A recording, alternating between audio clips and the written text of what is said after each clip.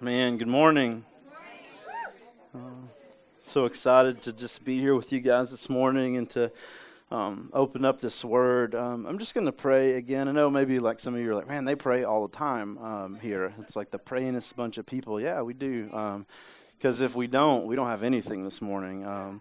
It's one of those weird things where we could probably do church, right? Like do the songs. We could do songs, right? People do songs all the time. We could probably do that without God, and we could probably even stand up here and give a speech without God.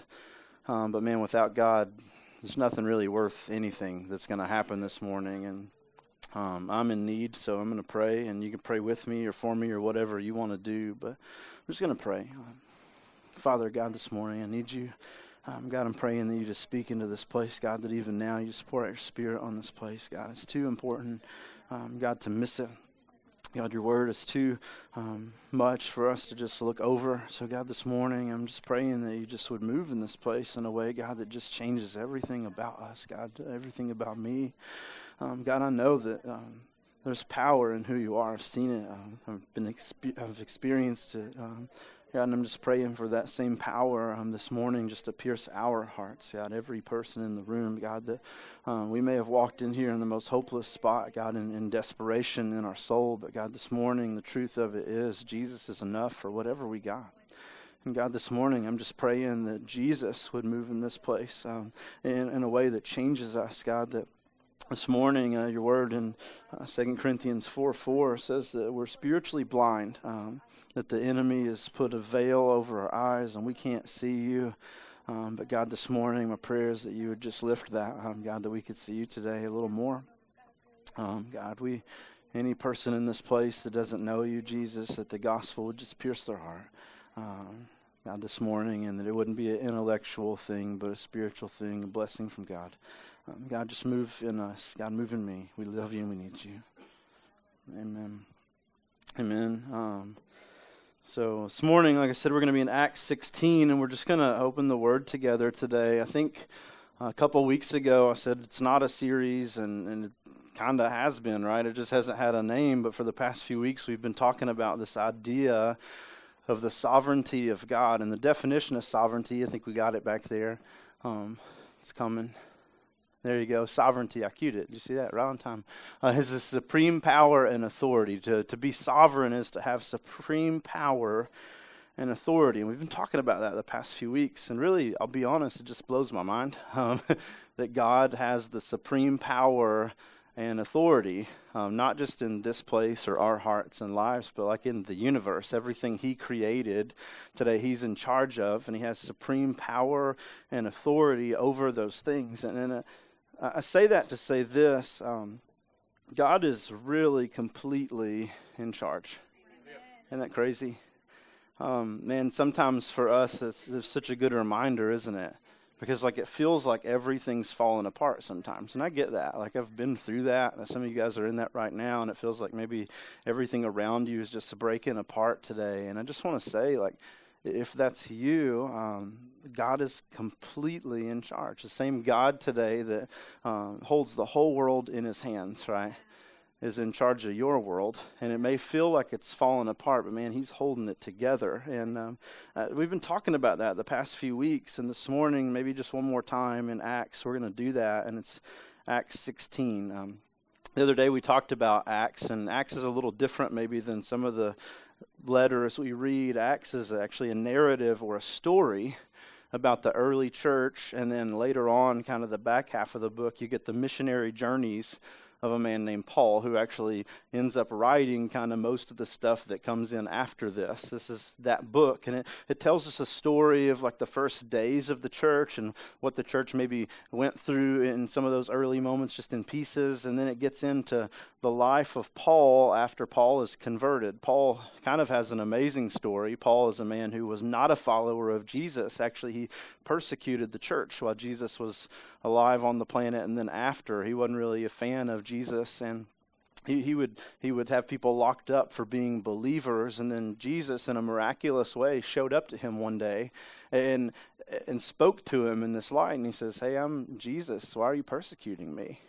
And from that moment on, his life was changed, and he quit being a person who persecuted the church. He became a person who devoted the rest of his life and would even actually die building up the same body that he used to persecute. And it's such an amazing transformation, and that's what Jesus does in our lives if we know Jesus. It's not, I used to not really care about church, and now I kind of want to go, or I used to never go to church, and now I have to show up because I'm, right? Like, it's different than that. It's everything about us changes, and that's the story we're reading today. Is a story of a man named Paul out on this missionary journey. And before he goes on this journey, he selects a guy named Timothy. If you've ever read kind of the far back in the Bible, Timothy gets a couple letters written to him by Paul. But he selects a man named Timothy to be his apprentice, right? Like this guy that would come alongside him and he would help build this ministry of the gospel. He would be somebody that eventually in 2 Timothy, Paul commissions to continue this ministry that he is so passionate about. This is where he's chosen, and he chooses him, and then they go on this missionary journey together to Europe. If you've got kind of verse 6 above that, it should say something about it. And it says in 6, they went through the region of Phrygia and Galatia and were prevented by the Holy Spirit from speaking the message in the province of Asia. So they go out on their missionary journey. We're right here at the beginning of it, and they're going to go to a place called Phrygia or Galatia. It's this middle area of what we would know as modern-day Turkey, which is Asia Minor, not Asia China, but Asia Minor. And they're going to go out, and they're going to present the gospel. They're wanting to evangelize in this area, to plant some churches and make believers. And it says this weird thing happens. It says they were prevented from speaking the message, right? Prevented not by townspeople or angry people that didn't want that religion there, but they were actually prevented by the Holy Spirit from speaking the message in Asia. Isn't that crazy? Like, do you just really think about that? What are they doing here? They're going into this place, and their idea is we're going to spread the gospel. We're going to see people's lives change forever for the name of Jesus. That's the heart they're going into this with, and they come to this area, this middle region of Turkey, and they want to preach the gospel, and the Holy Spirit says no. Isn't that like a weird thought? Isn't that strange? Like, why would the Holy Spirit tell us no if we were going to present the gospel, right? Now, the cool thing is the Holy Spirit at least had to tell him no, right? Because it's not the Holy Spirit that tells most of us no, don't present the gospel, by the way. But they're going in with this heart of, man, I want to see the gospel explode in this area. And then God, through the Holy Spirit's like, nope. How many of us in that moment would be like, well, I'm done then, right? Must not be me. This is not God's plan for my life. I'm going to go back to wherever I came from. I'm going to do my thing. I'm just going to quit trying to preach the gospel. That'd be a lot of us, but it's not Paul. So it says when they came to Mysia and tried to go into Bithynia, the Spirit of Jesus did not allow them. So what they did is they kind of pushed north. Bithynia is this area kind of at the very northern edge of Turkey, right under the sea. And then over to the left of that is this upper region of Mysia. So they're trying to go up into Bithynia, and the Spirit of God, right, the Spirit of Jesus says, no, that's not what we're going to do. What do you mean, no, it's not what we're going to do, Jesus? Like, we're going to tell your story. This is what you told us to do, right? Like, the Great Commission, if you've been around church very long, like, you've heard it at least, right? Matthew 28, go make disciples, right? He's like, that's what we're trying to do, and you said it. It was your words. You said it. Jesus, why won't you let us go into Bithynia, right? Must not be my call, right? That'd be me, right? Oh, man, I've tried twice now. It's pretty good. I've tried it 2 times, and 2 times you told me no. The Holy Spirit showed up first, and then Jesus showed up. This must not be God's plan for my life. But that's not what Paul does, right? It says that actually after he couldn't go up into Bithynia. He continued through Mysia up around the coast, and it says that they came down to Troas. Now, Troas is in the region of Mysia, so if you're thinking regions, this would be like East Tennessee, right? And Troas would be like Knoxville. It's like the city inside of a region, and Troas is a city in Mysia that's kind of on the coast over on the very far eastern side. And he comes to this area of Troas, right? He settles. He's like, okay, we'll just go to Troas. You do whatever you want to do. I'm running out of ideas here, God. He goes to Troas, and it says that when he gets to Troas during the night, so from my reading here, maybe even that first night, during the night, a vision appeared to Paul. So God begins to speak to Paul in a vision. And this vision is a Macedonian man was standing and pleading with him, cross over to Macedonia and help us. He gets to Troas, which is the city in the very northeastern side of Turkey, what we would know today as Turkey. Macedonia is an island and a landmass away. This is the closest place he could be possibly to Macedonia at this moment. And that's the moment where God speaks to him. And I just think that's crazy because for most of us, right, we would have quit somewhere along the journey because we kept being in the wrong place. And in the story, God uses the wrong place repeatedly to put him in the right place. Isn't that crazy? See, I think so many times we think about the destination, right? We're like, I need to be in the space. I need to be in the place that God has for me. And maybe God's more about like a journey for us. Maybe God's moving us to a destination, but he's going to do that through a journey. And maybe that journey is going to be filled with rough moments and hard times and questions and the wrong place. But maybe the wrong place is just there to get us to the right place. You get what I'm saying? So he goes up and he's like, okay, missionary journey, got Timothy, preparing my man here. I'm going to go up from Jerusalem into this area of Turkey, this Galatia, Phrygia area. He goes north, right? Wrong, you're not far enough yet. So he goes north. Wrong, you're not far enough yet. So he goes northeast and he's like, now I got you in the closest place, and now's when I'm going to speak to you. You didn't need the directions back in Jerusalem. You weren't close enough yet. I'm moving you to where I need you. And when I get you where I need you, I'll speak to you. So he gets to Troas, and this man shows up in a vision, a Macedonian man. Now, Macedonia is part of Greece, kind of the coastal side. It's this region of modern-day Greece. And the Macedonian man shows up, and he's like, hey, I need you to come here. So what does Paul do? Well, now I know what you have for me, right? Or at least in part. He doesn't know who the man is, to my knowledge. He's never met Tony, right? But he's on his way, right?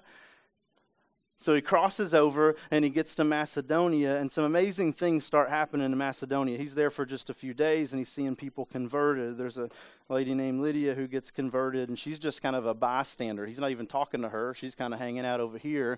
She's not the direct target of the gospel, but she hears the gospel because he's speaking it over here, and she becomes a believer and her family becomes believers. And it's like, man, things are clicking here. We're in the right spot. And then this weird story happens around verse 16. And it says, once as they were on their way to prayer, something they did every day outside of the city, a slave girl met us who had the spirit of prediction. He starts telling this story about this demon-possessed girl who had the demon gave her the ability to make predictions, kind of like a fortune teller. She could see into the future or tell who people maybe were. And it says they made her owners, because she was a slave girl with a demon, her owners made a large profit off of her by fortune telling. So you have this slave girl who has a demon who owners make money off. It's a weird story, right? And it says in 17 that one day she decided to follow Paul and us, whoever us is, and she cried out, "These men are the slaves of the Most High God." Now that's a cool thing, I guess, if there's a demon. At least that's what they're saying about you, because when I hear things about me, it's not normally like positive things. I hear that guy's a jerk, or whatever. Like I hear negative things a lot of times. I don't really hear as many positive things. So they're hearing some really awesome kind of stuff, and it's a demon saying it, so maybe that's weird. But all in all, these men are slaves of the Most High God. That's not really a bad thing, right? Now, most of you, let's just admit it today. Like, if you could get somebody to follow you around at work and be like, man, he's such a good guy. I love that guy. He's so righteous and good. He's forgiving. He's holy, right? He's a slave of God. You'd be about that, wouldn't you? Sitting at the water cooler and there's just somebody over here, man. Have you ever met him? He's a good dude. You'd be about that. But something apparently is annoying about this to Paul. He's not a fan of whatever's happening. So after day after day after day after day of this, he turns around to her one day and he casts out the demon. He's like, leave her, and it does, which is kind of also cool, right? So he turns around and he says, leave her, and the demon does, but this is not something that makes the owners of this girl happy, because how are they making money off this girl? She has a spirit of prediction. She's a fortune teller, and now the demon or the spirit is gone, and now their money train is gone, and the owners are not happy. Isn't that crazy? Start doing stuff for God, and people aren't always happy about it, right? So it's a good thing he did, right? Like, she had a demon, he got rid of the demon. That's a positive thing, right? Like, that probably for that girl was an amazing thing. The owner's not so much, but if you start doing stuff for God, people are not going to be fans of that. So they cast out this demon, and then the owners get mad. So what they do is they take Paul, and who we're going to find out is Silas, and they take him before the chief magistrates of the city, and they strip them, which is humiliating, right? Anybody? I didn't ever have these dreams, but I've heard of people that have these dreams where you like show up naked to school, right? Yeah, humiliating, right? Like that's a fear for like I don't want to. It's weird, humiliating, right? So they humiliate them, and then they beat them, and then they have them cast into jail, but not just like any part of the jail, the very center of the jail, the most protected, guarded area in the jail where they're behind the most bars and doors and locks, right? With the most guards in between them and the exit. They put them in there, and not only are they in that place, it's like we're not ever going to get out of here unless they let us out of here. They take their feet and they clamp them between these two pieces of wood, these stocks. Now, I don't know about you, but if you've ever had your shoes tied together, it makes motion hard, right? So you can imagine if you had your feet clamped in a piece of wood, the idea there is that you aren't walking anywhere. All right, can you imagine trying to get out of the jail if you could even move like that? If you don't have good balance, you're not going anywhere. And this is the situation these guys were in. I did a good thing, right? Finally thought, God, you were in the place. I was in the place I was supposed to be, and I'm doing your work, and people are getting saved, and they're coming to know you, and the church is thriving. And then I even cast out a demon, which is kind of crazy. And then this is where I am. In a city, by the way, that I didn't even want to be in, right? I was trying to go to Galatia. And then that didn't work, and I tried to go to Bithynia, and that didn't work. And then I went to Troas because there wasn't anything else to do. And then you spoke to me, and you told me to come here. And now I'm in Philippi, the city in Greece. I'm here, and I think I'm in the right spot. And then I do one thing that's like a thing that I thought you probably wanted me to do, and now I'm in jail. That'd be me, right? That'd be you, right? Let's be honest today. Anybody super holy in here, maybe that's not you, but for most of us, right, including me, that'd be me. I'd be a little frustrated at this point in time because, God, I was doing your work. I had ideas and plans and things, and you crushed all those things, and I didn't even whine about it. I just went to Philippi, and I was in Philippi, and you were doing stuff, and I thought I was in the right spot, and I was doing your work, and I'm a good person doing the thing, and then you have me now in the middle of the jail in the stocks, and I'm not a fan of that. That'd be me. I don't know about you, but that'd be me. Because you look at that and you're like, that's not fair, right? It's that like question, why do bad things happen to good people? I can answer that for you this morning. There are no good people. But you've maybe been in the boat where you're like trying to follow God and you're trying to do the thing and you're like attending church and you're like being a good person and you quit cussing so much and like, you're trying to not eat as much pizza or whatever like is your thing, right? You're trying to do that and then everything starts falling apart around you and then what do we do? God, how do you let this happen? God, why you left? Why'd you leave me? Why'd you turn your back on me? I was doing your thing. It was in your work, right? Then stuff happens, and we get frustrated. That's us. I know it because I've been it and I've seen it. People chasing after God, on fire for God. I learned what that meant, by the way, this week. People used to be burnt for following God. That's on fire for God. So if you're on fire for God, just remember what you're comparing yourself to, right? It's not, I really like that song. It's, I would literally burn for Christ. So just saying.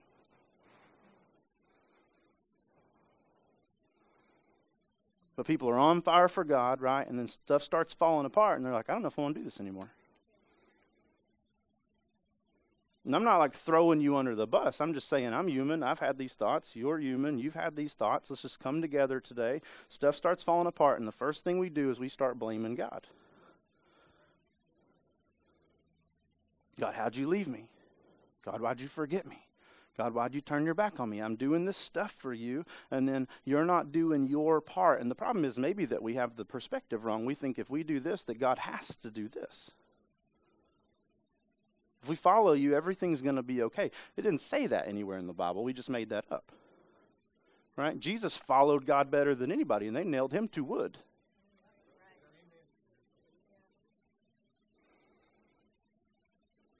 But stuff starts happening, and it falls apart, and we're like, dude, I don't know if I want to. We start having real questions, right? I don't know if I want to do this. In Thursday night, we've been talking about Abraham, and he watched Lot and his family, seemingly what we thought, die in the story. He didn't know any different. And he left where God had him, and he went somewhere else for a while and hung out and fell back into old patterns.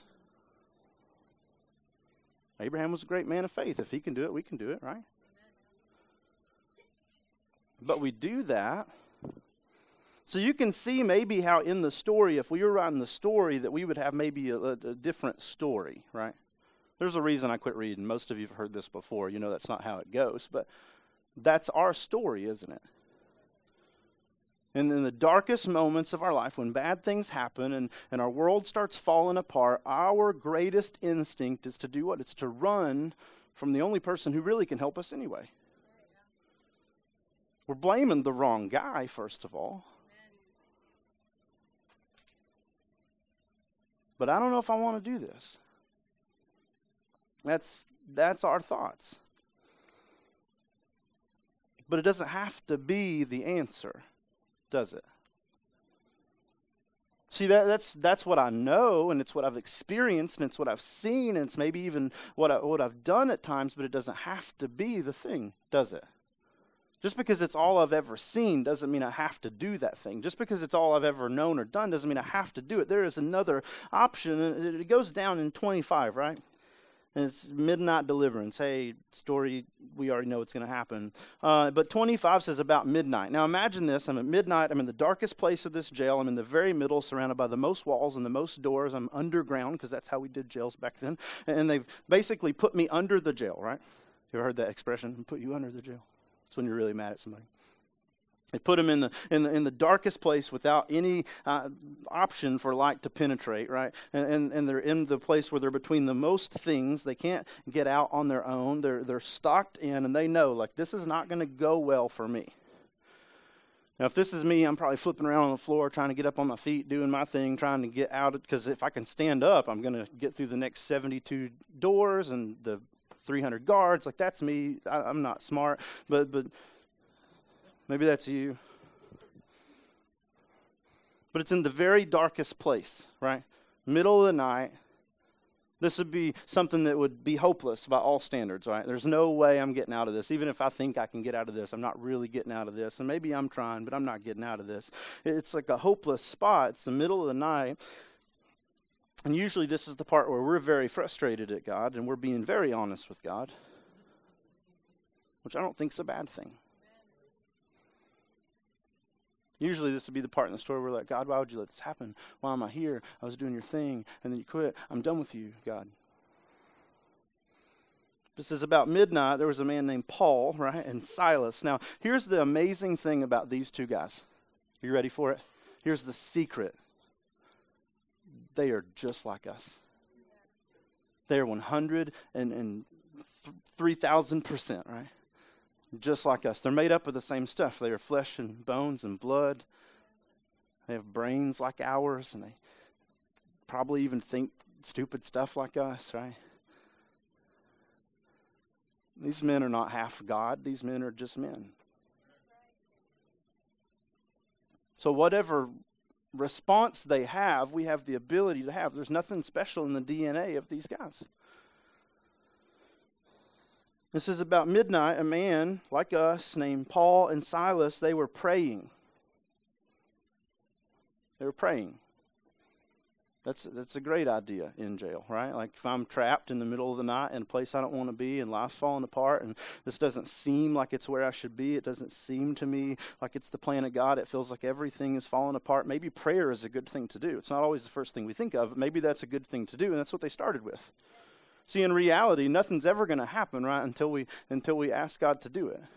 There's no power in us or ability in us. These are men, and they are flesh and blood, and they are keenly aware of their flaws and their disabilities. They're standing there, and they're looking at their situation, and their situation says, you're never going to get out of this, and this is not going to end well. So what do? They don't flip around on the floor forever trying to work it out for themselves. They look at the stocks, and they say, I can't get out of these stocks. See, it all starts with reality, doesn't it? It all starts with this realization that there's no power and ability in me. All the power and the ability is from God. And they look at the situation, and the situation sometimes is a good thing. Because it forces us to see that there's no power in us. What's God say to Paul when he's like, dude, I've prayed over and over and over and over again for you to take this away from me, and you won't take it away from me. What's God say? Yeah, because my power is made perfect in your weakness. Isn't it nuts that God would say that? He's like, I'm frustrated. I want you to take this away. I want you to take this away. And I want you to take this away. And God's like, no, dude, the splinter's there so you know you need me. Yeah. If you start believing your deity, you're going to walk away from me. You need to know that you're man and your flesh and blood and your bones and you can't do anything. You need to stare at the stocks today that are in your life, and you need to realize there's nothing you can do to fix that. You need to stare at the doors, and you need to see today you're in the middle of the jail, and there's all kinds of doors and obstacles in between you. And there's no way, even if you had a shovel today, you'd get yourself out of this. Even if you had the key today, you couldn't get yourself out of this, because if you could unlock all the doors, there's guards there, and you're a man with a board, right? Board or sword? I'm pretty sure I know who's winning that. We need to be aware of the obstacles in our life. We need to be aware of the disability in us, because when we're aware of that, we are aware and we become aware of the ability in something greater than us. You are not great, but you are surrounded by something great.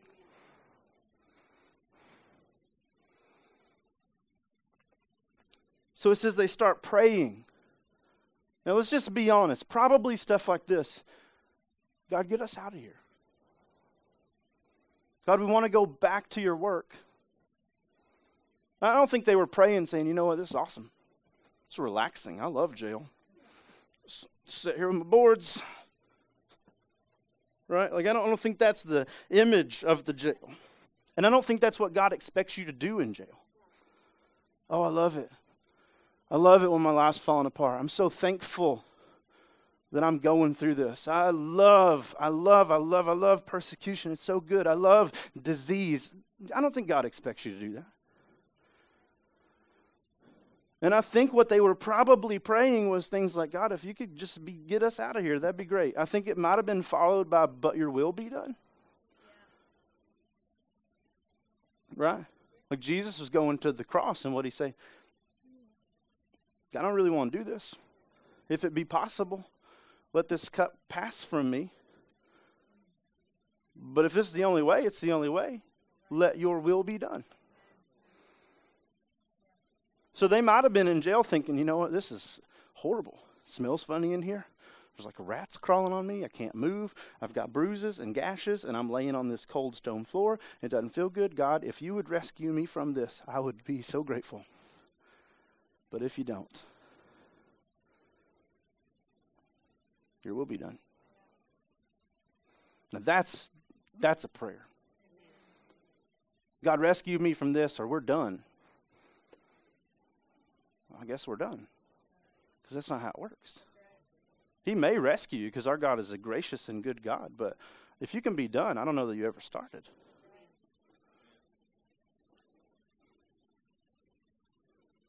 So they pray. But then they do this crazy, weird thing, right? They praise. They sing hymns to God. They pray, God, help us out of this. But then they praise. Now, I don't know about you, but imagine this. Like, how hard would it be in that situation of everything I know is upside down? God, I want you to rescue me from it. And I hope you do. If you don't, it's fine.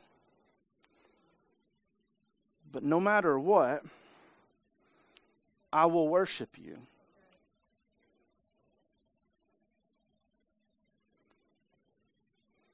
Let me rewind, because that's pretty powerful. God, I want you to rescue me from this. That's fine. And I hope you do. Fine. But if you don't, which is an option, I'm going to worship you anyway. Now, see, why that's so powerful is that takes some perspective, right? That takes some perspective, because in that, you have to realize that God is God. You are not God. You don't know what's best for your life, and even greater than that, you don't know what's best for the universe. You have no idea what God is doing and weaving and working. You're just a piece of the puzzle. You're just this little thing kind of in the middle, and we don't know if you're a mountain or a tiger or a swing set. We have no idea what you are cosmically. And it takes perspective to see that there is a God who sees the whole picture, the whole puzzle. And in that perspective, you have to realize if God knows what's best and He knows everything, then wherever I am right now, even if it's in the middle of the jail, in the middle of the night, surrounded by guards and bars and stocks, laying here with bruises, I have enough faith today to say, God, this is where you want me.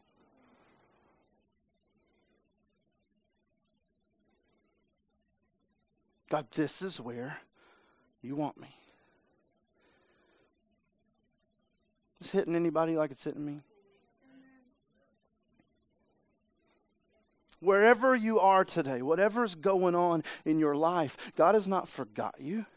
And He's not lost you, and He's not looked away. He's actually perfectly placed you in the puzzle, in the place where He wants you to be. And when you see the whole thing, it'll all make sense. But right now we just got to trust that God sees the whole thing. And to Him, it all makes sense. And that is the perspective that causes us, yes, to pray. God, I don't want to be here.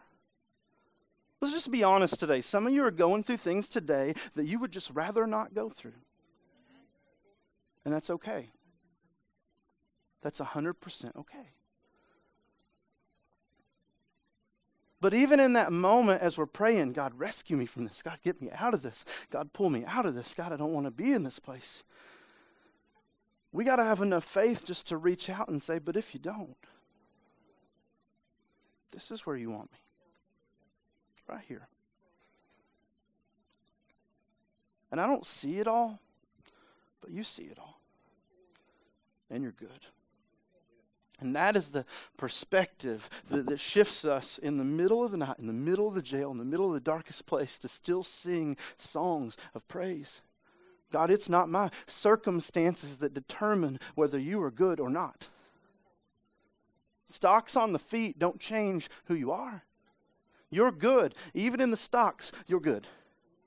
Bruises on the back, they don't change who God is, right? Cuts and gashes and being beat, like that doesn't change anything about who God is. He's still good, even when today is not. And in those moments when I see it and I can believe it and I can say it even when it hurts, right? God, you're so good. You're so good to me. And I'm going through something right now, but you're good. My days are bad, but you're good. My world's falling apart, but God, you're good. You're good to me. Something happens in us. Something happens in us. When we move from that place of prayer to praise, something happens in us. See, there's this amazing thing. God is a God with ability to do what we're asking him to do. And praise is the fuel that reminds us of the ability God has to do what only he can do. So they're sitting here in this jail and they're singing these hymns. What do you think they're singing about? God, you're faithful. God, you're good. God, you're always right. God, you know so much. God, there's nothing that's greater than you. And as they're singing these truths, what's happening in their heart is that they're being reminded as they pray, God, get me out of this, that they're praying to the one that has the ability to get them out of this. See, when we will move from prayer to praise and not just pray, be disgusted at God because he's not doing it, pray, be mad at God because he's not doing it. And it's not prayer and pouting. It's prayer and praise. Prayer and pouting is the thing that says, I have to fear here. God doesn't know what's going on. God has left me. That's prayer and pouting. Prayer and praise says, God, you always know. So I will pray, God, get me out of this, because I believe that God has the ability to get me out of this. Praise is the fuel that says God is faithful and God is good. And today's not good, but yesterday was good. And it's the same God today as it was yesterday. So I'm going to believe today that God's still good and he can do good in and for and through me. Prayer and praise. So it says about midnight in the darkest moment, Paul and Silas, they were praying and singing hymns to God. And it says this crazy thing is going on in this moment, and the prisoners were listening to them. Now, can you imagine this? Out of max security in the jail, right? You're hearing, God, you're so good. They probably weren't singing that, at least not in English. God, you're so good. God, you're so good. You're so good to me. I am blessed. I am called. I am healed. I am whole. I'm saved in Jesus' name. And in the stocks, highly favored, with bruises on the back, highly favored, surrounded by guards, highly favored and anointed, filled with your glory. For the glory of Jesus' name. Can you imagine? Like, that had an effect that rippled beyond what's going on in my cell, in my stocks.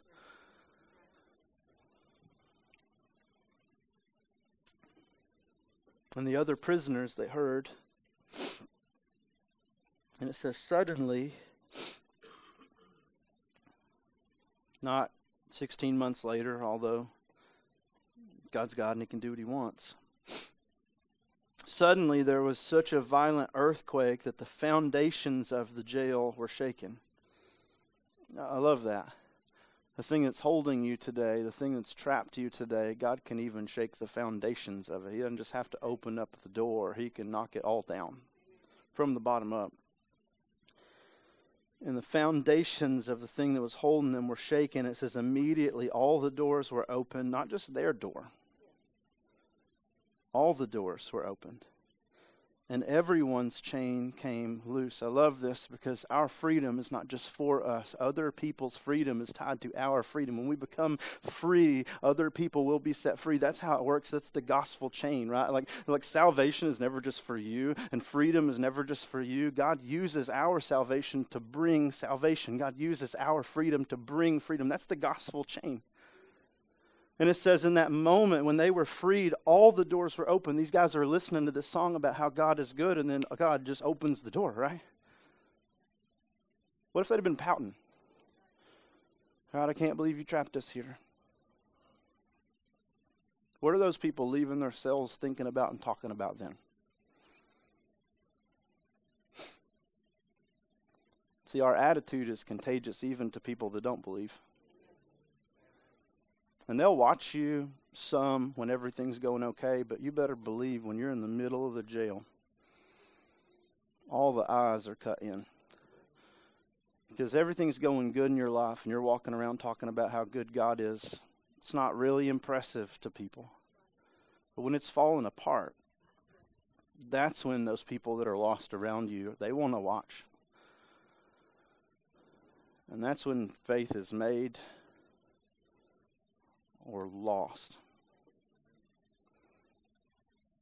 So they get freed, and when they get freed, every person, not just some people, every person gets freed. And it says in 27, when the jailer woke up, because there was just an earthquake, right? And saw the doors to the prison were open, he drew his sword. Now, he didn't draw his sword to fight back. It says he drew his sword because he was going to kill himself. Now, the reason for this is if he let those prisoners go, the Romans were going to do a whole lot worse.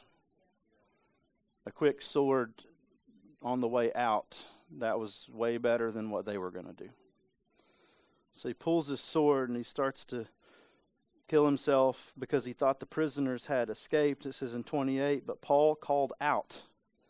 Now, Paul's still sitting in the jail cell. He can get up and go out if he wants to, but he doesn't. He stays where he is planted or placed, right? He stays in this moment, and he calls out of this moment with a loud voice, and he says, don't harm yourself because all of us are here. Everybody's still sitting here because everybody's a little bit amazed. You can't even move right now. It's not the stocks that holds us here, and it's not the bars. It's the power of God. And we're all just amazed at it. So the jailer called for lights, and he rushed in. And here's what he does. Crazy. Fell down trembling before Paul and Silas. It wasn't because he was scared of Paul and Silas. He was trembling because he was amazed because he's never seen anything happen like what just happened. He's been a jailer for a whole lot of years. And there's probably been people call out to some God in that jail before. But there's never a God that's been able to answer. It says he escorted them out. Person holding them in, this person bringing them out. And he said to him this crazy thing, sirs, what must I do to be saved? You with me? Because this is the powerful moment of the whole story. Like everything up to here has been pretty good. But this jailer walks out and he says to them as he brings them out of this prison, and what do I got to do to get that, God?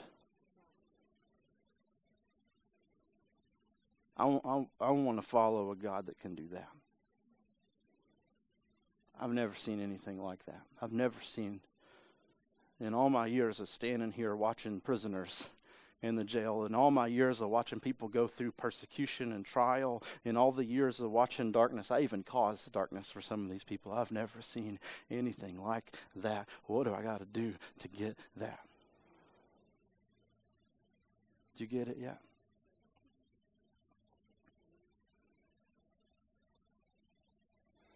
You see it yet? There's just part of me that wonders if Paul recognized that face.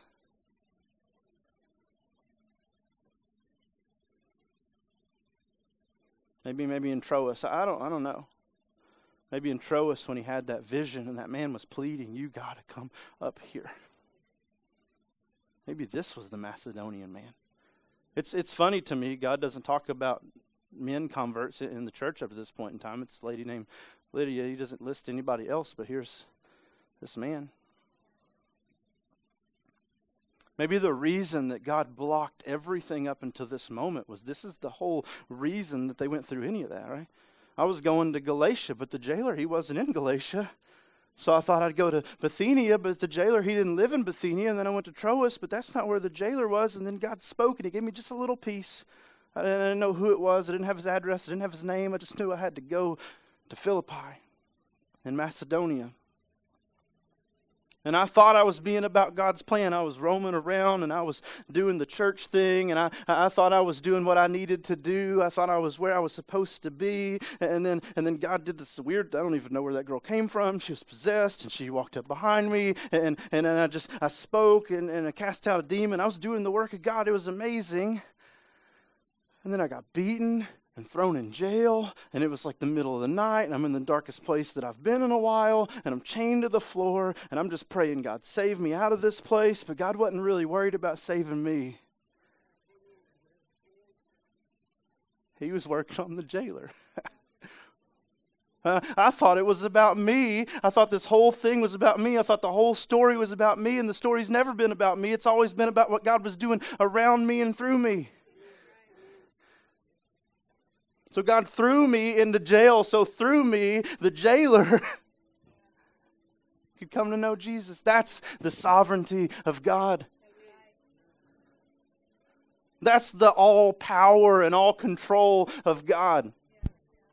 That when we think we're in the wrong place, and we think we're in the wrong place, and we think we're in the wrong place, the whole time God's just taking us on a journey to the right place. So I'm just speaking today to like whoever's listening, right? Because there's some of us today that we are convinced that God's left us and He's turned His back on us, and we're beaten and bruised up, and our faith's just kind of hanging on by a thread, and we've been praying and we've been praying and we've been praying and we've been praying. And I'm just going to ask today, have we been praising in remembrance? Like, this is the thing we're praying for. It's completely in God's ability to do. Who wants to pray to a God that doesn't have power? I don't want to waste my time with that.